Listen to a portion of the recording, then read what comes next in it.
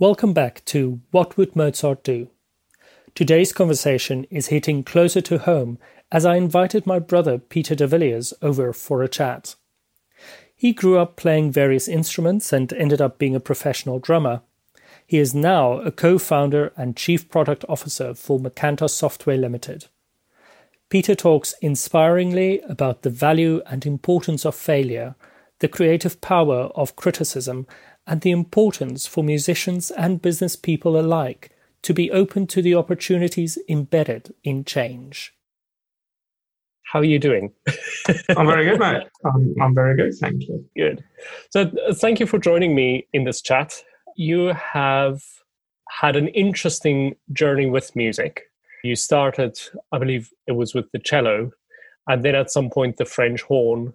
Yeah, I think I had a piano lesson. Oh. That went about as well as the single violin lesson I had. Ooh, so you did start early. Yes, I settled on the cello, which I loved.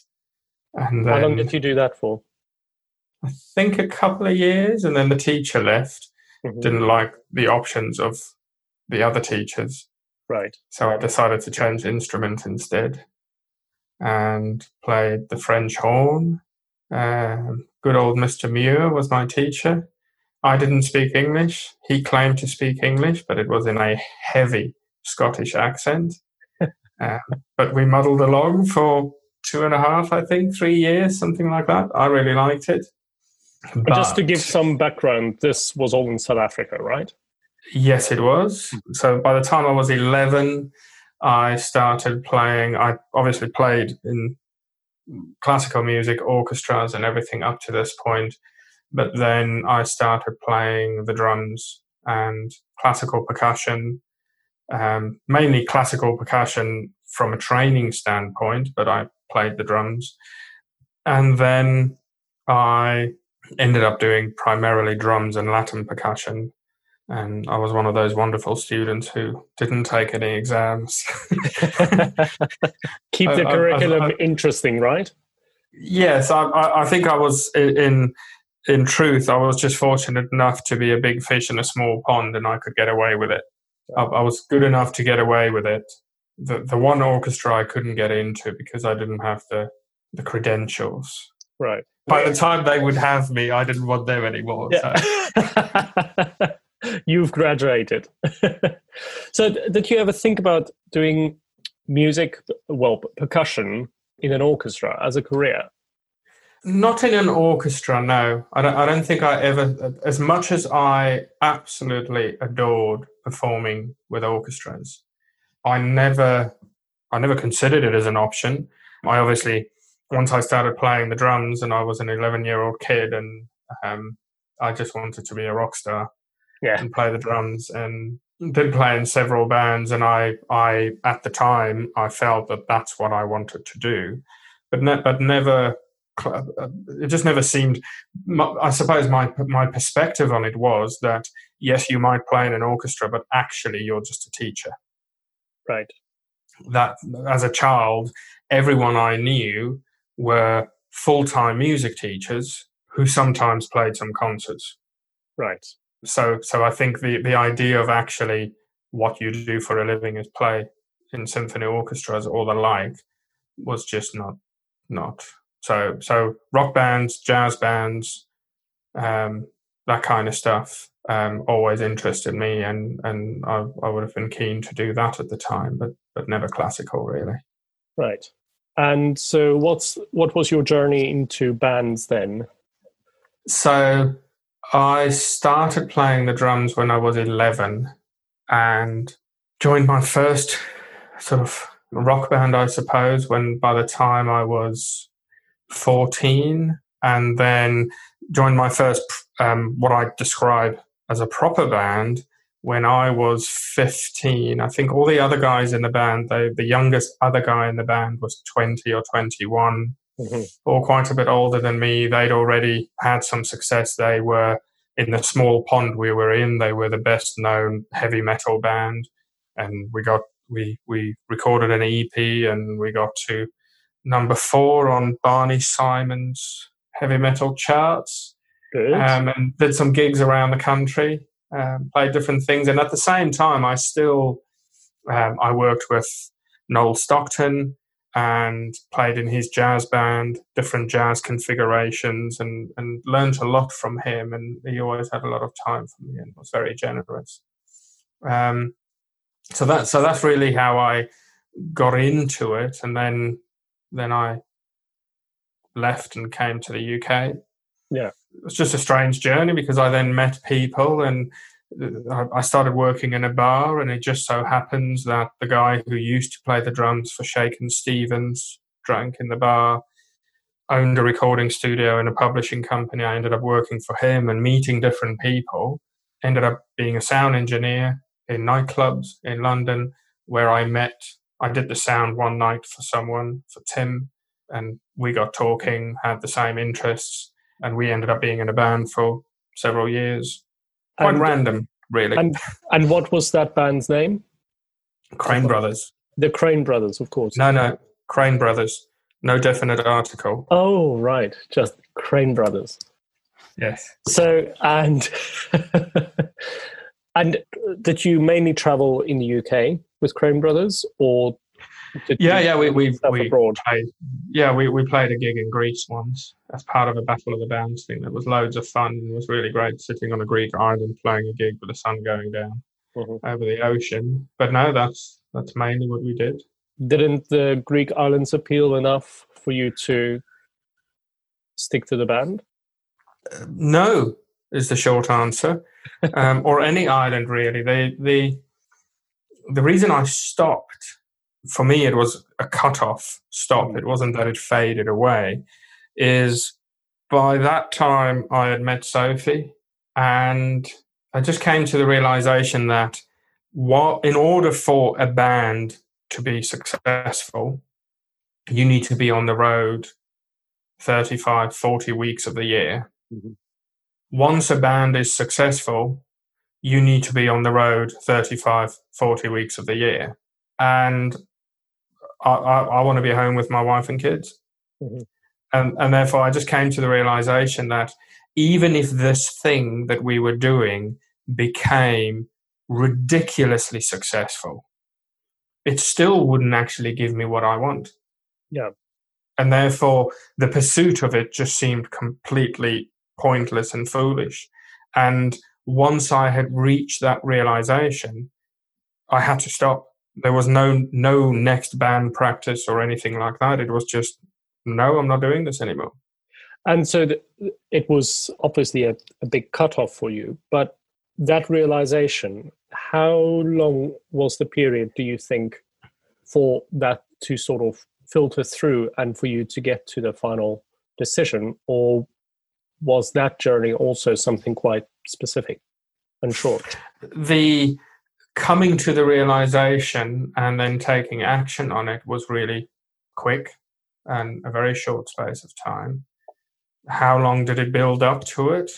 I don't know. What was I at the time? Maybe 29. So it took that long. It's like I look out it's like you say, well, when did the sun come out? Well, I'm looking out here. It's cloudy. It's likely to rain, but the sun is there. Yes. And then the clouds open up and all of a sudden, the sun's out. It's like, well, actually, it was always there. So I suppose it was an undercurrent, but I don't recall a process that got me there. Mm-hmm. Because by that point, I did do a music degree, popular music performance in the UK. And this was a while after that. But so you needed to make a change. Yeah, just turned the light off and left the room. Oh. Well, that's also, that's very much like your personality. When you decide on something, you just get on and do it. There's not, yeah. I don't think you take much time to mull over things. It doesn't mean that you're reckless, but once it comes to the decision point, you just go for it. There's no hesitation. Once you've decided, take action. Mm-hmm. Take your time deciding, but at some point you have to decide. And once you've decided, then take action and have momentum. But because once you've decided, it's like, well, what's the point mulling it over anymore? It's just push the button and go. So then fast forward a few years, you've done various jobs and ran companies, etc. And you now very recently started a new company, Macanta. Yeah. It's really December 2018 that sort of became the focus, but started working around it probably in middle of 2017, something like that. Right. So it's something that's been under the covers for much longer than I realized. It's Macanta, the product. I saw the first glimmers of it in March 2016, and then used it in my own business for my customers, and then joined forces. And that is now all we do. Is I'm one of the co-founders, and then I'm the chief product officer for Macanta Software Limited. So, what is it? Explain. What is Macanta? It's a platform that allows you to build a custom CRM for your business without the cost or risk or time of custom software development. So, if you think about Wix for websites, that's what we are for CRMs, primarily targeted at large-scale or franchise operations. And because this is the goal of this podcast, I would love you to draw together your skills that you've learned in music to you now being the co-founder of this company that is growing and successful. Yeah. So what qualities have you brought over into business? Yeah, it's interesting.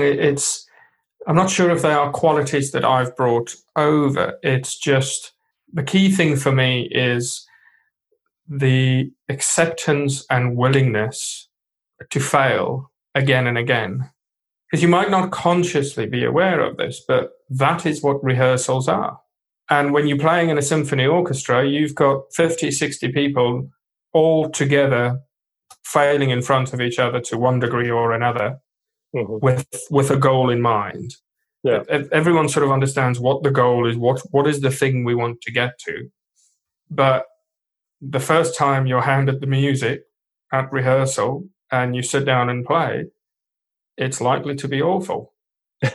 There's something unique about that environment, which everyone's fine with that. Everyone understands that until the curtain goes up, we'll fail several times. And be open to fail. Yes, and not be overly critical when it happens, who it happens to. It's in service of getting better, in service. And it's the same. I mean, I see with my kids practicing music as well. I mean, it's one of those things. When you pick up an instrument for the first time, you just can't do anything with it. I mean, drums and piano have that strange thing where anyone who walks past a drum kit or a piano can get a sound out of it. It's a lot harder with a clarinet. Yeah. or a bassoon. But generally, when you pick up an instrument, there is no way you're succeeding for quite some time. And how I take that back to our business is that is what software development is. You write some code, push it into the app. Does it work? No. Go back. Or it's there, it works. 6 months down the line, actually, this would be a lot better. And it's quite interesting because we can keep track of it in our software development, because every time you push to master, when you add the new code to the live production version that people are using, the number increments. So the version number. So I think we're on 155.142 or something. So the next version will be 0.143. So you can imagine how many versions we've had. But it's never from the approach of that failed.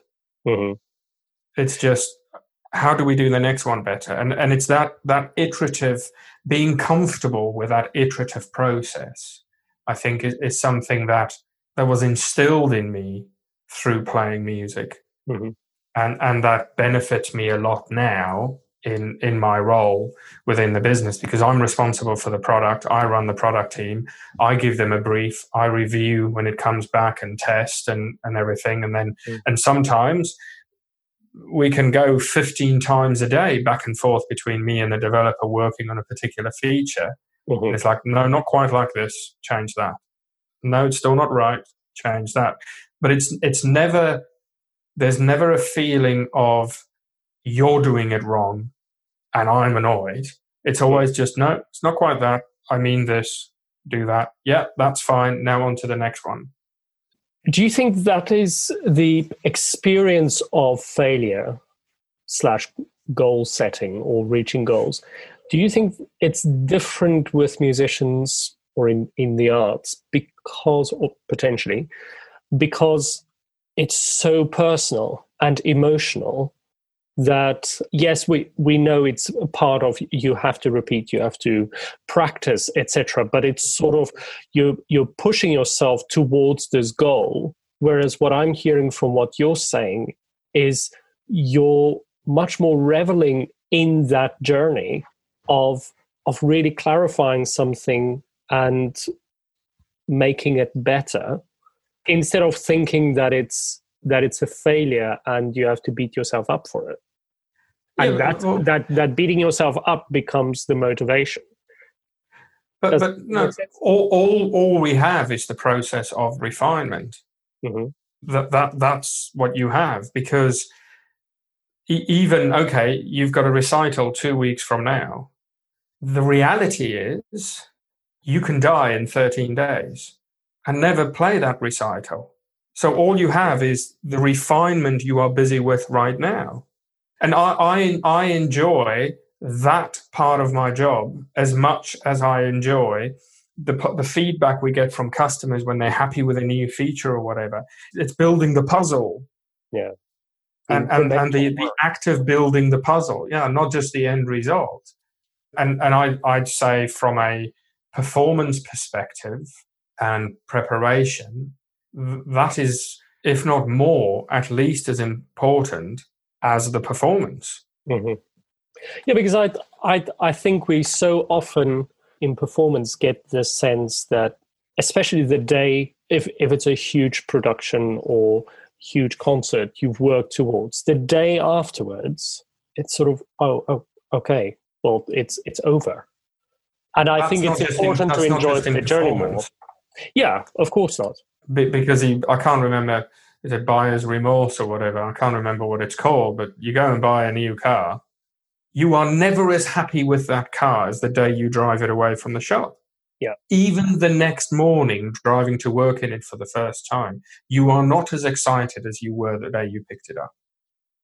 So how do you, Peter, keep the ball rolling then, that from one day to the next, the excitement, if not stays the same, that it increases? So I suppose it connects with goal setting, etc. What is it that you do? I'm not really sure. There's an element of it that I just don't know any different. I have always just had this curiosity to try again and to see if it's any better.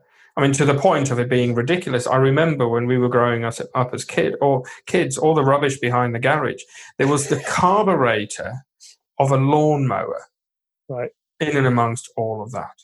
And I discovered this carburetor so many times and tried to work out, is there anything I can do with it? There was nothing I could do with it 2 weeks ago, but maybe today there's something I can do with it. It could serve a purpose. And it's the same, building Lego, building software. There's always a slight improvement here or an improvement there. And I think that's something that I enjoyed about playing music as well, is you're never sure where it's going to come from. Mm-hmm. What is the comment? What is the understanding that you suddenly have of the piece you're playing? that just elevates it effortlessly. And it's being open to chance, isn't it? Yeah. Because that's constantly at play. Yeah, I'd agree with that. And I think there's, if I think about in our business, there's the willingness to change. So a thing that we use a lot is, and I'll give Daniel Priestley credit here for it, is directionally correct actions. Okay, talk more about that. Well, it's like life is not the way Usain Bolt runs 100 meters. Straight line from here to there, I'm done. Very fast. It's not. It's far more like a drunk man stumbling home. Generally in the right direction, knows where home is, but there's a couple of steps this way and then fall off the curb here. But directionally heading in the right place and just fine, keep going. And I'm still heading towards that point. I'm not there yet, and I veered off a bit.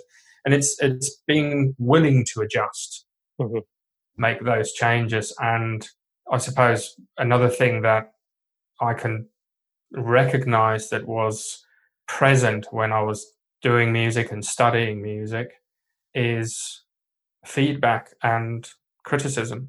You're always good at giving criticism constructively, and so who would you say from the people you learned music, who's the person that criticized you the most or taught you the essence of good criticism? Not necessarily only one. I mean, are there instances that you now can look back at and think, oh yeah, that's a lesson I learned there that I'm obviously doing all the time now? Yeah, it's interesting. You didn't go with that question where I thought you might, but I'm aware that growing up and when I was playing music, I much more had the approach of, I know this is right and this is good. So this is how I'm doing it. Inherently. Yeah, and it meant that in performance classes in my 3 years at university, I pretty much got the same feedback all the time. I know I got better, but there were one or two things that was without fail weekly feedback. So is that you now giving criticism on the criticism you were given on the quality of the teaching, or is it specifics in your own playing that were perhaps not as strong as the rest and it needed constant reminding? No, it's something that even at the end of 3 years didn't change because I kept arguing with it. Aha. When I played, I never smiled, no matter how much I was enjoying it. This is the way I looked when I played. Everything was really close to me. I didn't have to move much when I played. And so the criticism I got was, you need to relax more. And I'm thinking, I'm relaxed. Yeah. And the other was my left hand, particularly on the snare drum. I was constantly told that I'm holding it too tight. And then I look at it and I think, well, it's not tight here. And hey, I could be completely wrong, but I don't think it held me back. And I was also aware of that some of my favorite drummers who are extremely successful and revered don't play with the technique even resembling what I was being told week in and week out. You have to do it like this. You have to do it like this.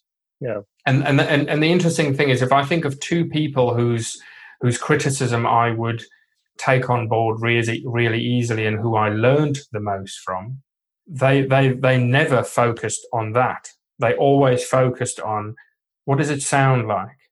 Why did you play this here instead of that? What's the function of this within the music at this point in the piece? And I learned loads from that. But the constant, well, you need to do this and you need to sit and practice and you need to be able to do it at this speed and all these things, it just never got in, because I was far more interested in just playing the music. So would you say then criticizing or teaching criticism would be teaching the skill of objectively looking at what you're creating yourself and responding to that. I think that can be useful. I'd say probably, and it's a difficult thing to do, but criticism as questions, I just think are far more effective, because it causes, but it also provides the person on the other end of the conversation with an opportunity to think and to discover. If you just say, that's wrong, do it like this, that's such a massive part of our workflow in our business, where I do a mock-up of what I want it to be, but everyone in the team knows I want it to do this, but it doesn't need to be the way the mock-up is, because I surround myself with people who are far better at what they do than I will ever be. So I trust them to do it. And without fail, it comes back better than my mock-up every time, because I allow them to do that. And we have a work environment where they have a skill set and we pay them for their skills and knowledge. We don't just pay them for, well, I want this done this way. And there are instances where there's a misunderstanding or whatever about functionality, but it's always, this will be better because of this. Fine, do it. So do you think that openness to other expertise influencing your process, is that something that you would draw a parallel with, for instance, playing in the orchestra? Because you can't, apparently you can't play the violin or the oboe or something like that, but you can play the percussion, and you know those other skill sets in the orchestra. Everybody working together create this wonderful performance. Yeah, I think it is. I think there's great value in the experience within an orchestra or any ensemble, regardless of size, but especially within an orchestra where you really learn the awareness of the sum is greater, the whole is greater the sum of its parts, but also on one level, you are insignificant here. There are 60 people, and unless you're the one with a stick at the front, you are one of 60, and that's it. But on the other hand, at the same time, if you were to not play your part, it would be very obvious. That's something, and I think it's just symptomatic of the instruments that we've played. It was interesting for me when I was in my undergrad and I started playing the piano in the orchestra rather than concerto work, being within the ensemble itself. That feeling of insignificance, which up until that point, I've never experienced. To be the star of the show. Yeah, be that as a concerto player or because you play a solo recital. So every note you're playing is important in the moment and everybody will hear every note, arguably. And then starting to play in the orchestra and just realizing, but there's this whole massive music making going on around you. And at one point I realized I might not even be heard. And that was the point that the conductor said, why aren't you playing? You need to be louder. Yeah.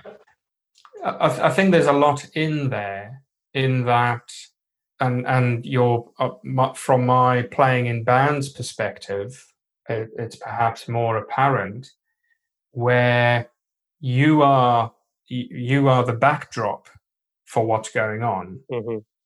But there's also, and this frustrated me at uni a bit, is there are some people who are technically extremely good, far better than I ever was, partly because they worked an awful lot harder than I did, but they couldn't play music. Stick them in a practice room by themselves, and if you stand outside the room, you'd think, bloody hell, that's pretty impressive. Yeah. Put them on stage with a bass player and two guitarists, and they can't string it together, because all of a sudden they have to play music rather than just their instrument. And they have to negotiate. Yeah. Yeah, and you have to. It's a bit like moving through a crowd. Sometimes people make way for you. Other times you let people pass, and it's that kind of thing where and I think that's an incredibly valuable skill or awareness to have. And I can certainly see how that.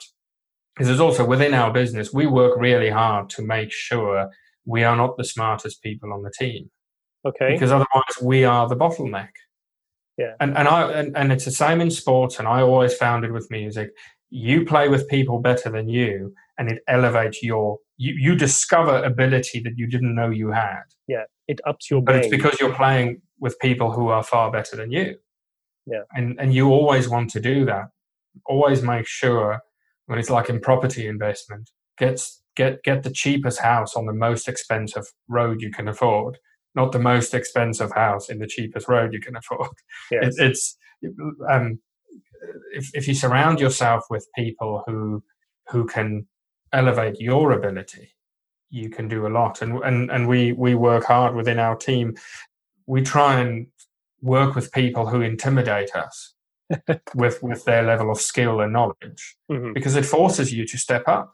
Do you feel then that you have to answer to them, that because they are better at their skill than what you are at their skill? Do I have to heed to everything they say? No. We still, and I suppose it comes down to domain expertise. We had a very interesting conversation. We're changing some of the underlying infrastructure of our software, and there was a particular problem we had to solve. And for this change of the tech stack, we actually got a consultant who's very experienced, and for this particular technology that we're looking at, you can't get away from the guy. If you Google search anything about it, he is there. He's doing the talks. He's extremely knowledgeable. But we still had an hour and a half conversation with him, with me making sure he actually understood what we were trying to do. And for the first 60% of the conversation, it wasn't clear to him, and his advice was the wrong advice. But that's because we have the domain expertise of our product. And once he got what we were trying to do, we very quickly got to a solution and the right layout for the technology we're looking at. Yeah. So it's not a case of just taking their word at the start of a conversation and bowing to what those people say. Yeah. But it's being able to, and it works in music as well, but being able to test yourself against their knowledge and experience. And it's having a clear vision. You obviously had and have a clear vision of what you wanted, and it was more a case of effectively communicating that vision, which brought him to understanding it. And I suppose this often happens in music as well, that my vision and your vision for this piece might not be the same, but then when we are bringing it together, the end result, if it's good collaboration, the end result is something that is clear. But also and being sometimes happy it's that not sometimes being happy that sometimes the end result is this isn't going to work. Yeah. You are under no obligation, and you'll be under a very severe false expectation if you think you can work successfully with everyone. So it was really striking to me. I was in my late teens, maybe, and I watched a VHS tape, for those of us who remember it, of the making of a Joe Satriani album.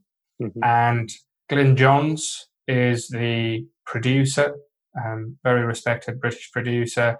Andy Fairweather-Low on rhythm guitar, Nathan East on bass, Joe Satriani on electric. And for the vast majority of the album, it's Manu Katché on the drums. And the one track, they spent 2 days recording it and recording it and recording it, and it just did not work. So there's a different drummer on that track on the album, and it works perfectly. I think it's Jeff Campitelli who's on it, and it works really well. But that in no way diminishes Manu Katché's ability.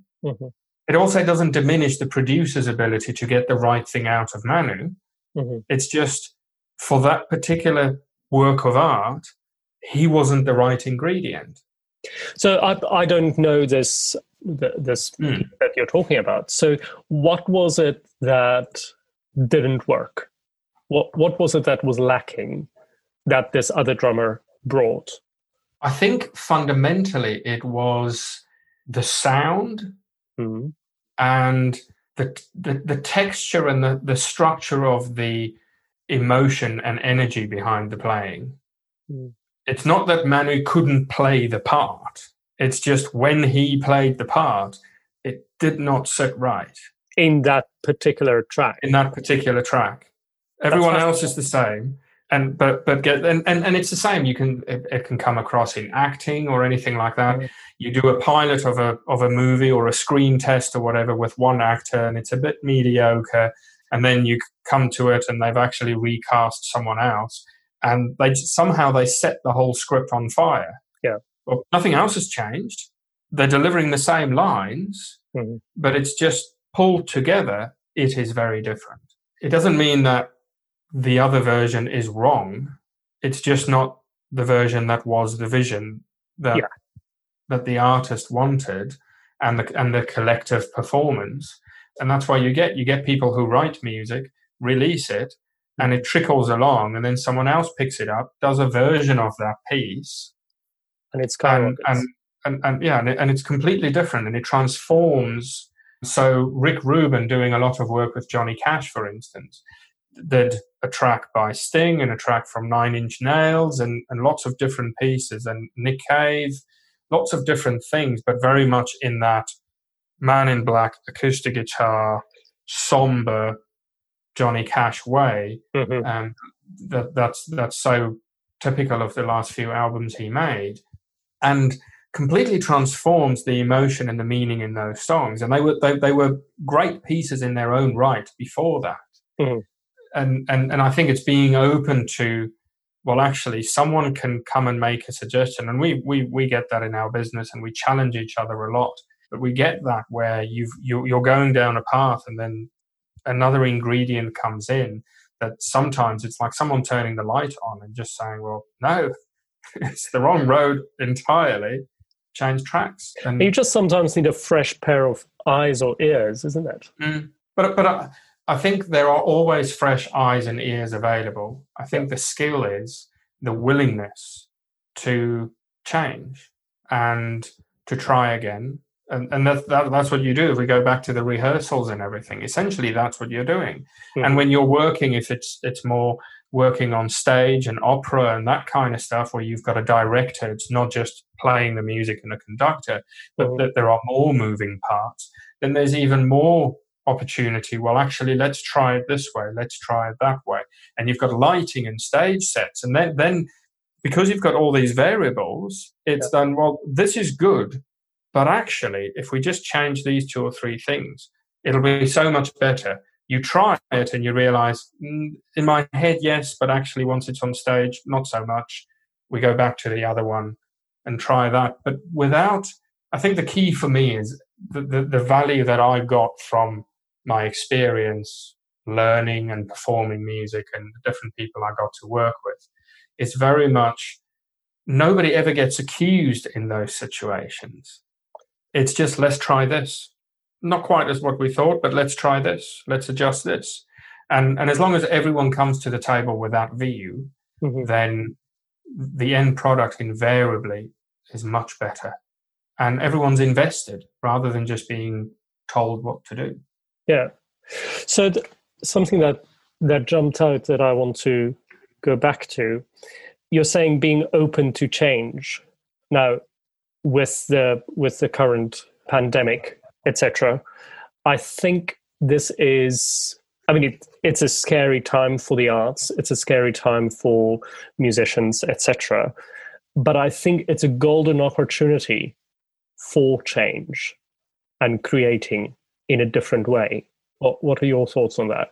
Yeah, I think it is. It's a wake-up call. There are lots of industries that have realized, well, actually, we can do things this way, or we simply can't do them that way anymore, and we find new ways.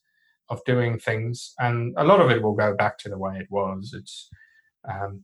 There's lots of talk about we don't have to work in offices and things anymore. And I saw a video of someone else yesterday, and he makes a very good point. He said, we are social creatures. Mm-hmm. We are tribal creatures. We don't function well for extended periods of time in solitude. Yeah. Sam Harris always points out, he says, well, there's a reason solitary confinement is a punishment inside high security prisons. Mm-hmm. It is worse than being with a general population in a high security prison. So no, I do think, and the technology is available, it's all there. I think the way that I look at it, and you would have heard me talk about this before, is that there's a couple of things. Average age, life expectancy for us in the UK now, I think, is 82, maybe even higher. So that's, again, that whole thing of being willing to change and willing to fail, because you've got to keep this motor going for 8 decades in total. Yeah.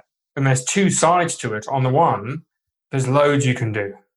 And if it doesn't work, it actually doesn't matter, because even if it, so it's actually today, it's 6 years ago that I called the liquidators for my previous business that failed. Right.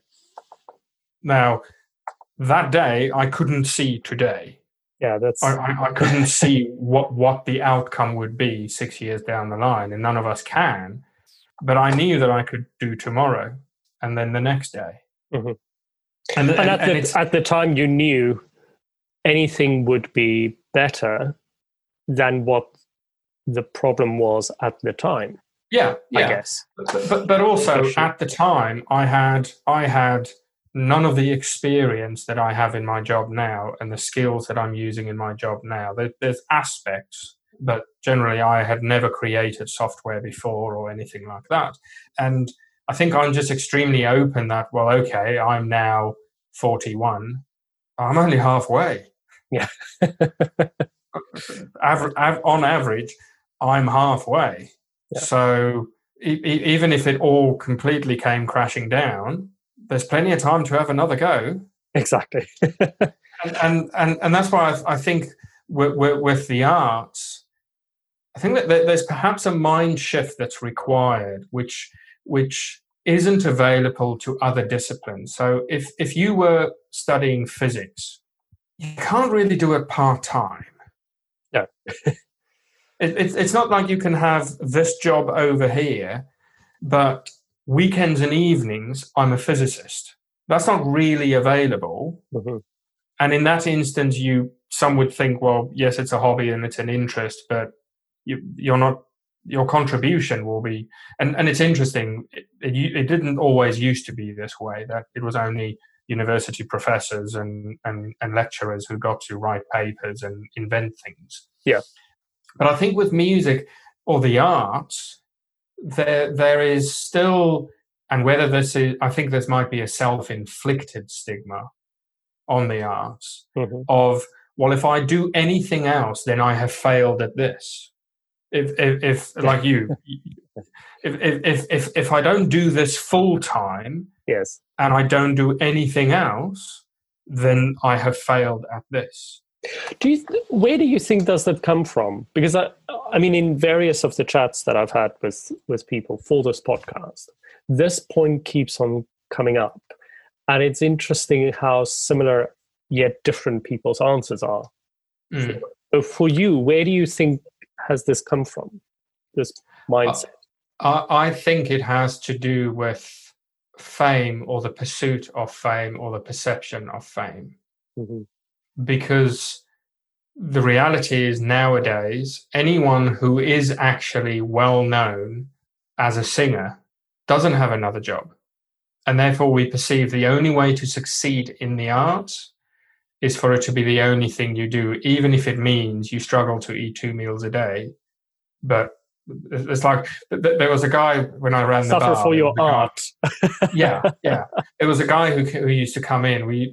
He was a black cab driver, but he did have the odd acting role in an ad here or there or whatever.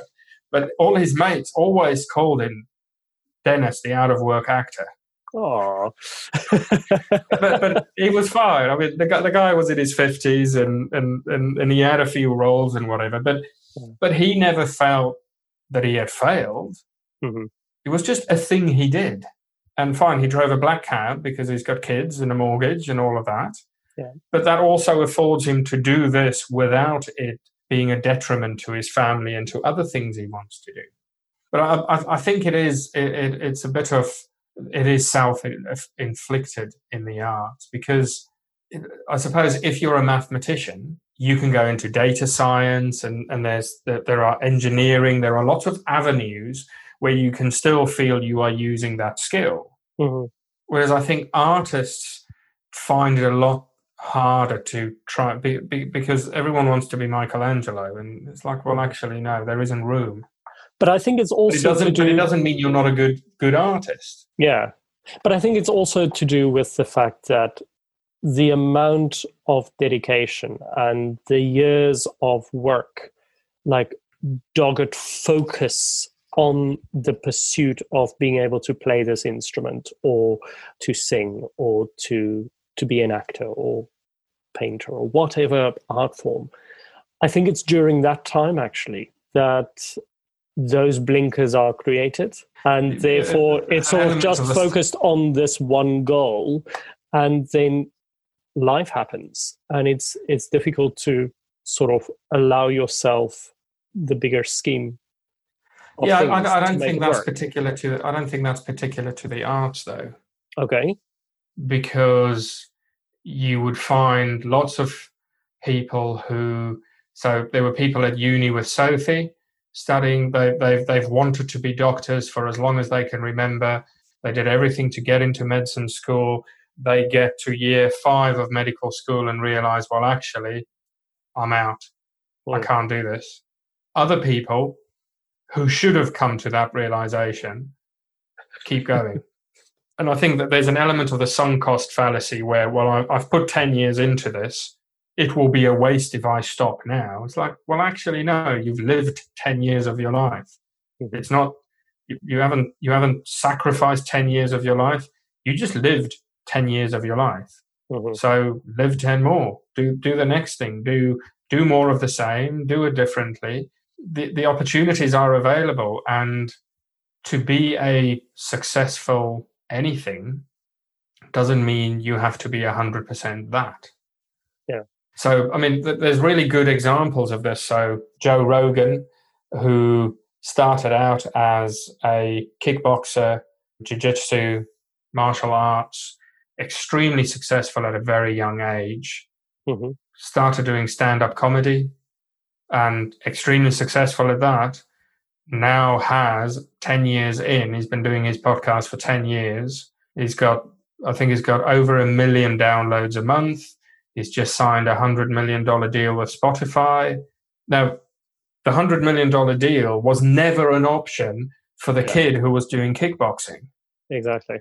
But the fact that he is not a professional kickboxer doesn't mean he's failed. I just take because of this, the 80 years sits in my head, and because I've got young kids, and for me, it's like, well, you know what? Don't take this so seriously, because if you pick the wrong thing, you can pick something else. You've got plenty of time left. Mm-hmm. But the other side that I'm really keen on for them to understand is, unless something goes wrong, you're going to have to find something to do for the next 60 years of your life. Yeah. Don't think it all rests on a decision you make today, and don't allow it to rest on that decision. You get to choose again and again and again. Every morning when you wake up, you get to decide, am I still doing this? Is this still what I pursue? Yeah. Regardless of how many mornings I said yes, I can say no tomorrow.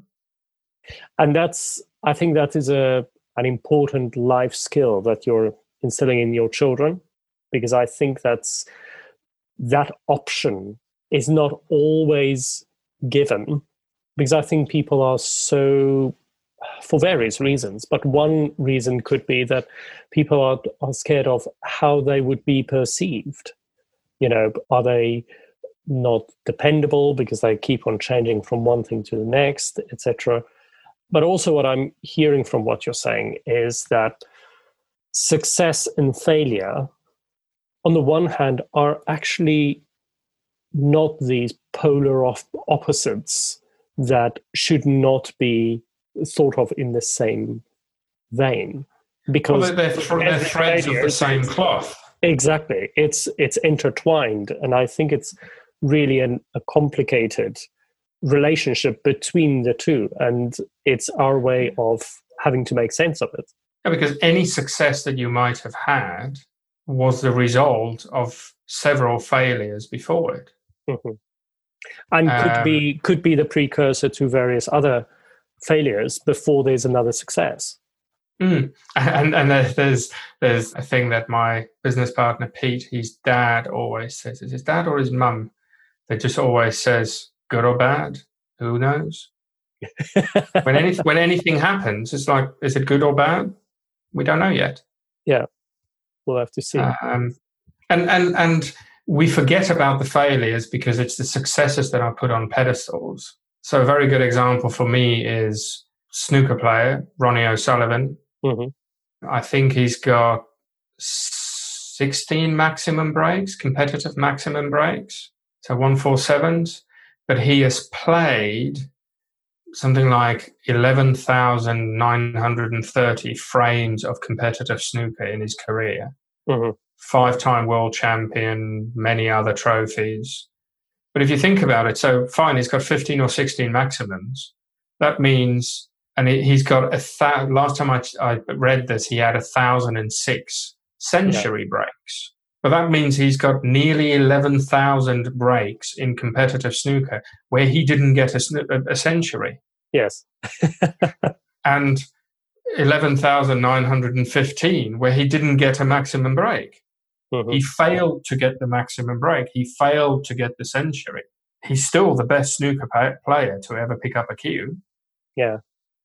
So, and we need to, unfortunately, I mean, we can talk for hours, but we'll have to wrap it up. So I would like you to just point out perhaps what you think business people can learn from musicians and what musicians can learn from the business world, if you had to sum that up. I think what business, something we almost enjoy in our business, but the numbers never lie. And in business, getting funding for something is a part of business because things need to be paid for. I think the arts in general, and to an extent society in general, in valuing the arts, can learn something from it because, mind you, I was going to say, because in business, people get paid what they should be paid and they get paid commensurate with their skill, but it's not always the case. And actually, the reality is there's the vast majority of businesses are actually just self-employed jobs. Yeah. They're not actually in much different a position to what artists find themselves in. They're just trying to get the next job. But I do think from the arts especially, and it's almost, I think it's a bit like you go and start learning martial arts or you do meditation or something like that. I think people in business can benefit a great deal from learning to play an instrument at whatever level. Mm-hmm. And the opportunity to play with other people, just for that, to a certain extent, to get your training wheels on for failure, because you get to fail in these safe environments where it's inconsequential, and then you then just grow the area of safe environment, mm-hmm. and you realize that the vast majority of things you might worry that you might fail over, no one will remember and no one actually cares. Yeah. And it's not as big a deal as we make it out to be. Mm-hmm. And I think something they both have in common is the show must go on. It's a very interesting skill to learn when you first start playing an instrument, to even when you make a mistake, you just keep playing. You don't stop. You just pick up and carry on. And even more so when you're in an orchestra, where you're playing with other people, fine, something goes wrong, but you just have to keep the bus is moving. And I think that has value in business as well, where it is the fact that the momentum needs to keep going. Fine, something has gone wrong, we'll do it better next time round, but it doesn't mean everything has to come to an end or come to a halt. Absolutely. Well, Peter, thank you so much for a fantastic chat. And, that's all right. No worries. And kudos to you for putting this together, because it was an idea and you've grabbed it and run with it, and it's not naturally in your wheelhouse, and you've embraced it and seem to be doing well with it. So, well, thank you very much. Thank you. No worries. Right. See you later. See you later. Bye. Bye. Thank you for listening to this episode of What Would Mozart Do? If you want to hear more, you can find other episodes on your podcast provider. Do you have any questions for future guests, or would you want to join in the conversation by being a guest yourself? If so, then write to me at info@whatwouldmozartdo.com.